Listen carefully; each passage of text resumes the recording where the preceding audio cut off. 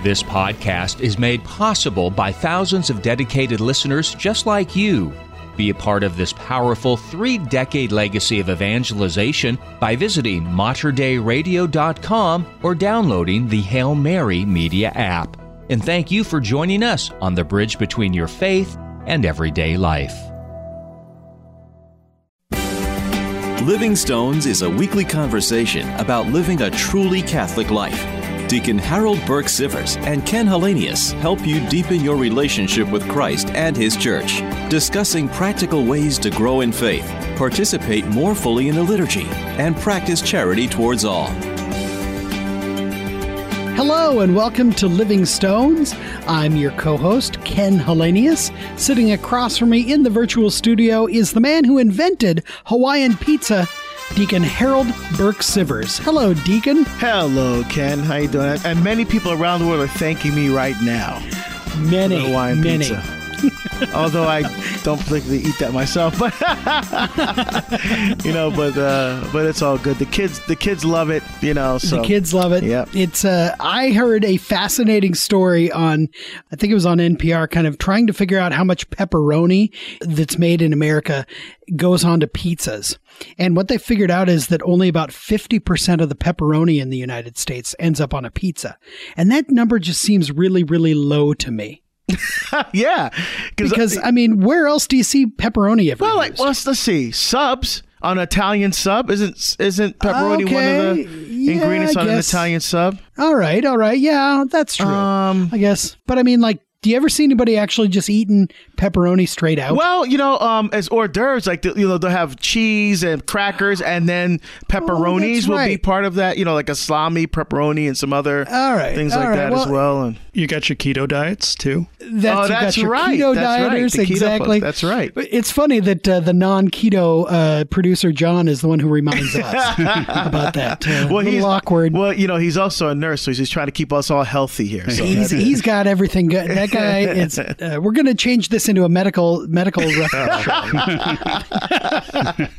The views expressed on this show do not reflect. That's right. We are just trained eaters, not trained doctors. Well, one thing I want to do is I want to take an opportunity here to thank all of our listeners for Living Stones. We now have listeners in a variety of different places on different radio networks. It's all just all very exciting, and we're in Ohio and Kansas and Indiana, Missouri, Illinois, Louisiana, Oklahoma, Oregon, Washington, Pennsylvania, and Kentucky. So, can you believe that? Yeah, I know. That's pretty awesome. I want to thank all of the affiliates out there for airing Living Stones, and all the wonderful listeners, for your support and for your prayers.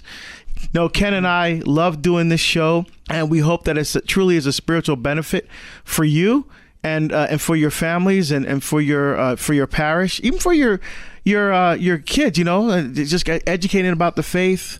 Putting some flesh on the bones, of our faith, and really rolling up our sleeves and diving into issues, not being afraid to talk about difficult things in the life of the church. And we hope it's been a real blessing for you. You've all been a true blessing to us. So I just want to say thank you to all of our affiliates and to all of our listeners. Especially the podcast too. A lot of people I've been traveling around can listen on podcasts, especially the younger folks. So podcasts are really important. Well, I'm a big fan of podcasting because it lets me listen, kind of on my own time, while I'm brushing the teeth or what have you. But I am one who, every time I get a chance to talk about the power of Catholic radio, I am there. I am, one of the biggest champions, because I think Catholic radio is an important aspect of daily encouragement in our Christian walk, in our Christian discipleship.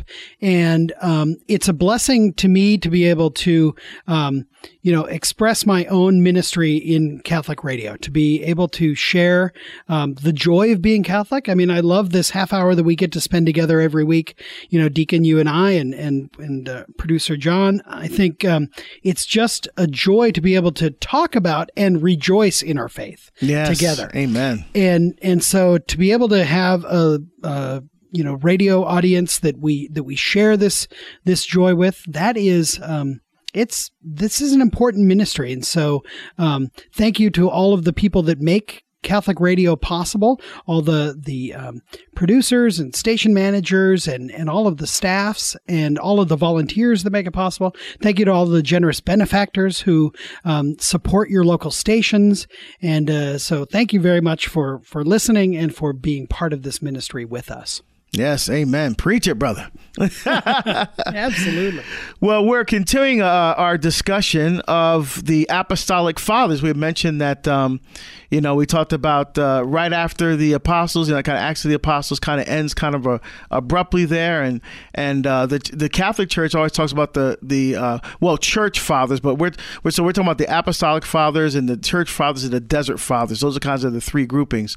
So we're talking about some of the great men of the church, leaders of the church, right during the time of the apostles or right immediately after the time of the apostles. Right. And so this is very, very early in the church. And last week we had a great discussion. Speaking of podcasts, if you missed it, make sure you download last week's episode. We talk about St. Clement, who was the Bishop of Rome. So he was the fourth Pope.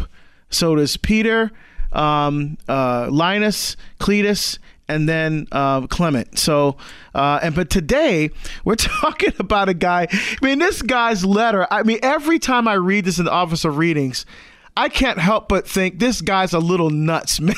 I mean, talk about a passion to die. I mean, I can understand. Okay, my life is going to end here. I'm going to die for my faith, and preparing yourself for that. But this guy was like, almost like enthusiastic or joyful about being eaten alive by wild animals. I'm like, okay, but I will see as we kind of break this open and unfold it, we'll see that he was really passionate about being with Christ. And it was out of a deep love of wanting to be in intimate relationship with Jesus Christ, to be in the presence of Christ forever. That's what motivated his love and his desire. So we're talking about Ignatius of Antioch. And much like with Clement, because he's so early, we have to say we know nothing for certain about his life before the letters that he wrote. Tradition says that he and Polycarp were both disciples of the Apostle John, and of course John dies somewhere in the 90s, and so and Ignatius was born somewhere around 50, so he would have been a young convert. He was the third bishop of Antioch. Now, Antioch is an interesting town because it's mentioned, of course, as the first place where Christians were called Christians. We hear this in the book of Acts, chapter 11, verse 26. So the first bishop of Antioch is traditionally Peter. And so that makes Ignatius the third or the second successor to Peter in Antioch. So Antioch was one of the great metropolitan bishoprics. We think of Rome and Antioch and Alexandria, Jerusalem, Constantinople. These are important places where they had great influence over their local church. And Ignatius was bishop of Antioch. He was condemned, and we don't really know why. It's not clear why he was condemned and sent to Rome, but we know that he was, and he was sent to be martyred. And he was accompanied by Roman soldiers, but they took the least efficient route ever to get him to Rome. Because on the way, he had time to stop and write letters and greet the local churches, much like St. Paul did. But it's not obvious that he was a Roman citizen because he was in chains. And you could only be chained up if you weren't a Roman citizen. And if he was a Roman citizen, he would have been normally killed at home. So it's not really clear why. But he was then on his way. And as I say, he stopped along the way and he had time to write letters to encourage the local churches. And he wrote 6 letters, which are considered authentic, and then to different churches. And then he wrote a 7th letter to his friend Polycarp. So we have 7 authentic letters of St. Ignatius of Antioch. In these letters, he calls himself Theophorus, which means God-bearer. So we think of his name as Ignatius Theophorus. And we know that he was martyred But again, we don't know for certain whether it was under the Emperor Trajan in 108, or whether there's some scholars who say maybe it was more like 140. The church pretty much acknowledges and says it was 108. That seems to be attested to by Eusebius, the early church historian, and it would kind of fit with the years. We think that he wrote most of his letters in 107 and then was killed in 108. His feast day is October 17th, so it's coming up here just a little bit later this month. And his iconographic symbols are a bishop wearing the pallium, kind of the Eastern style pallium, like a really long stole with a white stole with black crosses on it, and a lion, because he was martyred in the Colosseum. Called the Flavian Amphitheater. He was thrown to the lions, is the tradition, and so the wild beasts. And as you mentioned, Deacon, he was looking forward to that. And then one last little bit before we get to the content of his letters, his relics were transferred to the Basilica of San Clemente in 637, the same San Clemente of St. Clement, whom we chatted about last week. So when you go to visit the Basilica of St. Clement's in Rome, you will be under the high altar are the relics of St. Clement, the first pope, and St. Ignatius of Antioch are both contained under the high altar. And as a bonus, to the right of the altar are the relics of Saints Cyril and Methodius. So You want to talk about spiritual richness? That church has 4 awesome saints in one location, and it's right near the Colosseum, so it's really awesome. Oh man, I think we drove by there, but I don't think I've ever been inside. I definitely got to stop there next time I'm in Rome for sure. Last time I was there in October, well, not that, of course I was there just last month, but a year ago, we actually got to do the tour underneath St. Clement's Basilica. Wow. Because you get down and you go down underneath the current basilica, which is built on top of St. Constantine's Basilica. And then below that is the original house church. So you go 3 levels down. And it's just beautiful. Inside, there's beautiful mosaic that there's a photo of that mosaic in the catechism. St. Clemente or St. Clement's is a church absolutely worth going on pilgrimage to if you ever make it to Rome. Do make sure you stop by and see. Absolutely. So I mentioned that St. Ignatius of Antioch wrote 7 letters that we consider authentic. And these letters were to some of the churches that we've heard of before, and other cities that we may not know much about today. So he wrote to the Ephesians, the Magnesians. Not milk of Magnesians. Not the milk of magnesia, exactly. The Trallians, the Romans, the Philadelphians, and the Smyrnans. And then he wrote to Polycarp of Smyrna, who was Bishop of Smyrna. So I think it'd be interesting to kind of look at some of the themes that come from within these letters, because Ignatius is vitally important. Again, he dies in 108. So again, he dies just after the last of the apostles died. He had a physical link to St. John as being a disciple of St. John the Apostle. So he is writing to the church to encourage them with what he even says is the ancient traditions and the hierarchy and the Eucharist and unity. I mean, themes that are vitally important that, much like the themes of the letter of St. Clement, are perennially important, like they're issues we have today. Yes. And so his first letter was to the Ephesians. And in the letter, he actually mentions St. Paul's letter to the Ephesians. So again, this is another saint writing to a church that St. Paul had encouraged as well. The theme of the letter really is obedience to the bishop and to his priests and deacons in their proper order. And he says in chapter 6 of his letter to the Ephesians, we should look upon the bishop even as we would upon the Lord himself. So he's like saying the bishop stands in place of the Lord in our community. And that's, we today think of the bishop as being an apostle of Jesus Christ. So when we gather around our bishop, our archbishop, in the cathedral, we are gathering with the apostles. And that is the core of apostolic succession, what we are looking at today. So this is attributed to, and this is already in evidence in the year 108. Okay. We're not making this up, kids. This is truth, So that's kind of his letter to the Ephesians. Yeah, and he also talks about the priests and the deacons too, right? So he said, so the bishops are standing for Christ. And what did he say about the priests and the deacons? So he says that the priests, he actually kind of specifically, in his letter to the Smyrnans later, he said, see that you all follow the bishop even as Jesus Christ does the Father, and the presbytery or the priests as you would the apostles, and reverence the deacons as being the institution of God. So like specifically, he says, we think of, again, the bishop is Christ in our community. The priests here are like the apostles, and the deacons are the workers of the Lord. Yeah. So which is beautiful because we represent the people at the altar as deacons during liturgical service. So liturgically, that folds out perfectly. Exactly. Wonderful. He writes that same thing to the Magnesians. Again, not the milk of magnesia, but he says, again, here the theme is obey your bishop even if he looks like a young kid.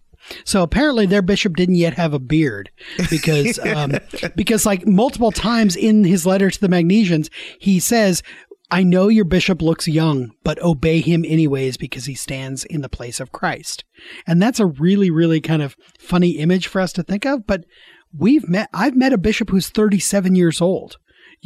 Talk about a young kid, but he has the spiritual authority of Christ in the community. Yeah, I met a bishop when he was, I guess he was in his early 40s, and he was Bishop Oscar Cantu, who's now the bishop in San Jose, California. Yes. When I first met him, he was auxiliary bishop of San Antonio.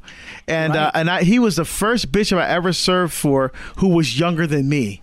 And it was funny at dinner that night, I said, because he was telling me he was one of the youngest bishops in the entire world when he was selected. Right.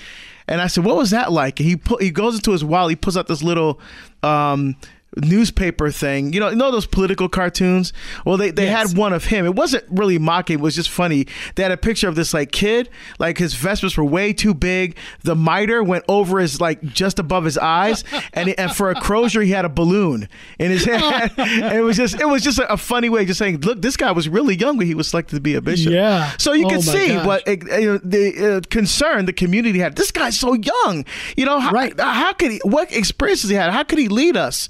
And Ignatius say, well, no, we have to be faithful. This was the one that was obviously he was selected. They laid hands on him and made him a bishop. So obviously so the Holy Spirit selected him. So, he may be young, but that's okay.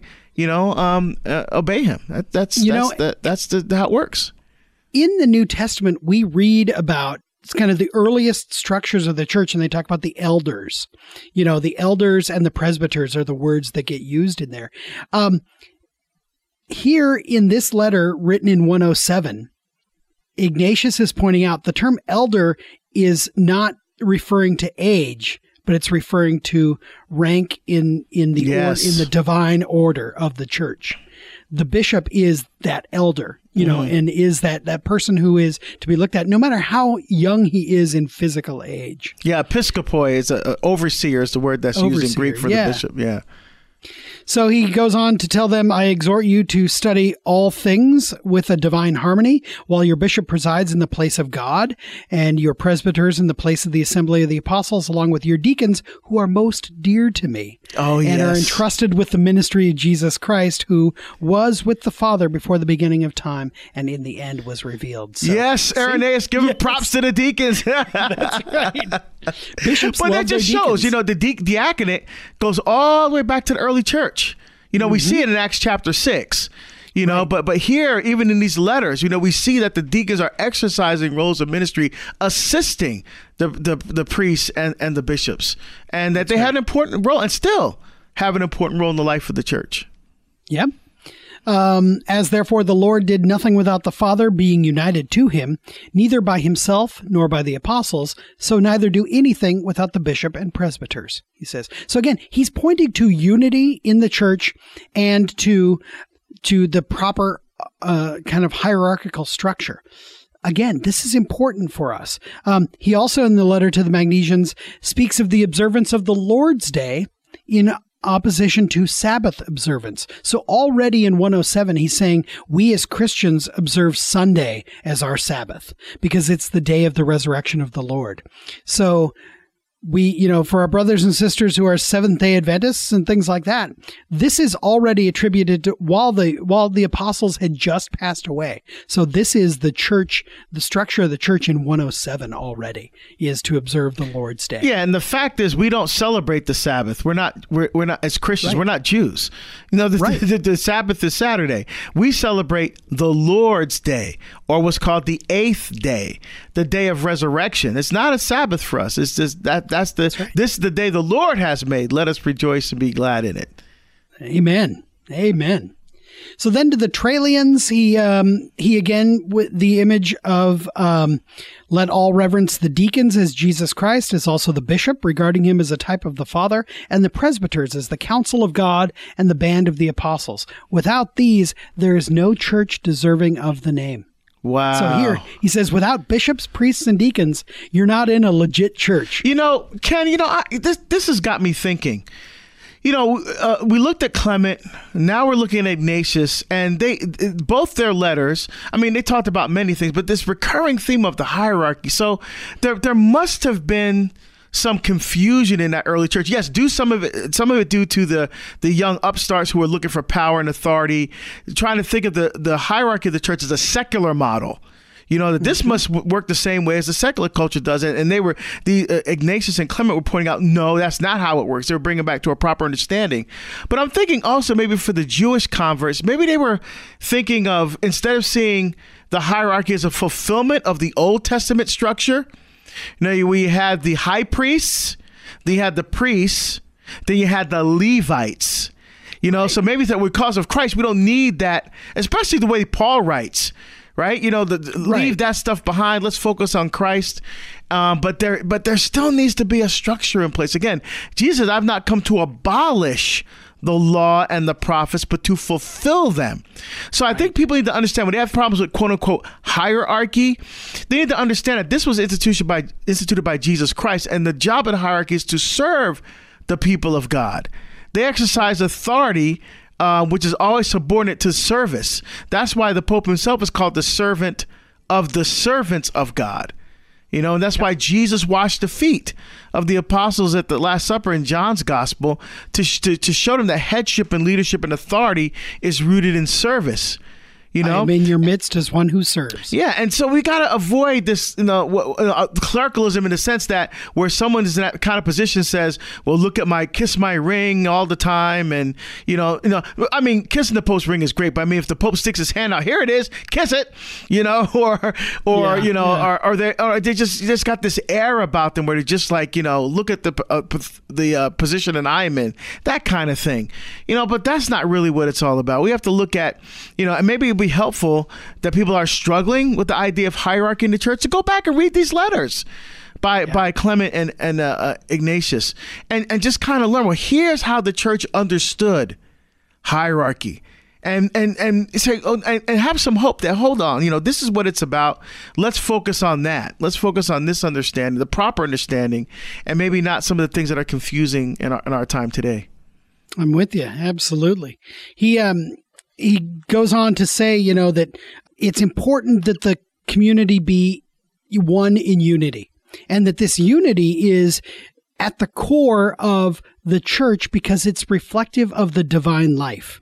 As Pope Benedict, in his commentary on it, he said that for Ignatius, unity was first and foremost a prerogative of God, who, since he exists as three persons, is one in absolute unity.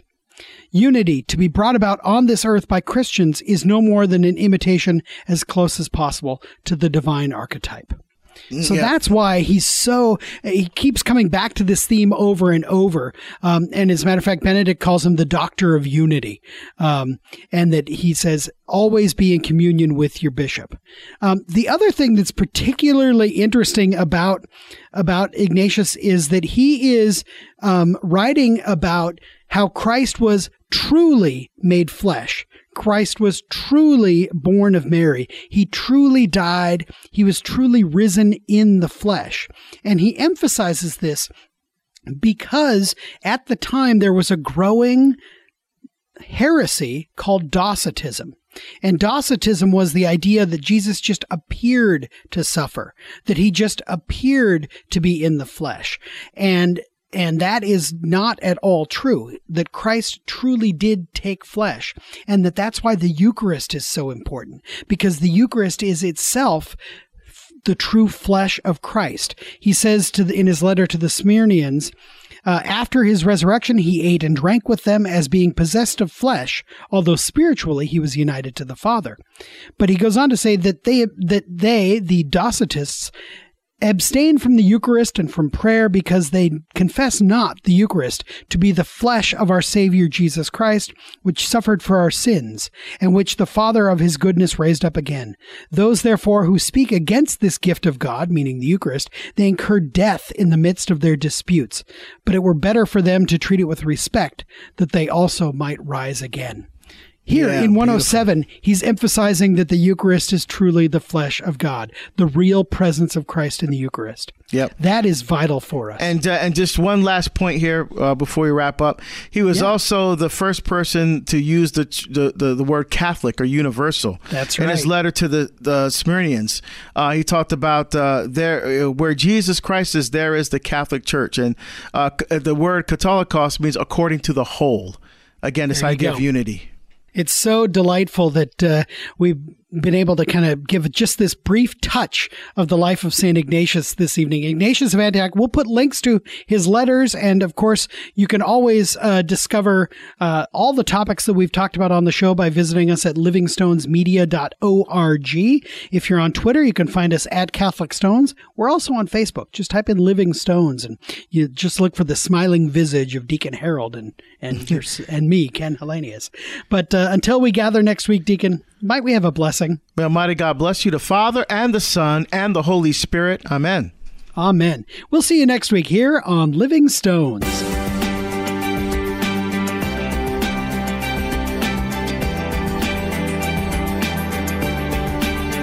You've been listening to Living Stones with Ken Hellenius and Deacon Harold Burke-Sivers. Living Stones is produced at the studios of Mater Dei Radio in Portland, Oregon. For more information about this show, go to materdeiradio.com. That's MATERDEI radio.com. If you enjoyed this podcast, please consider sharing it with a friend. You can support this vital mission of evangelization through materdeiradio.com or the Hail Mary Media app. And thank you for helping us lead souls to Jesus through the Blessed Virgin Mary.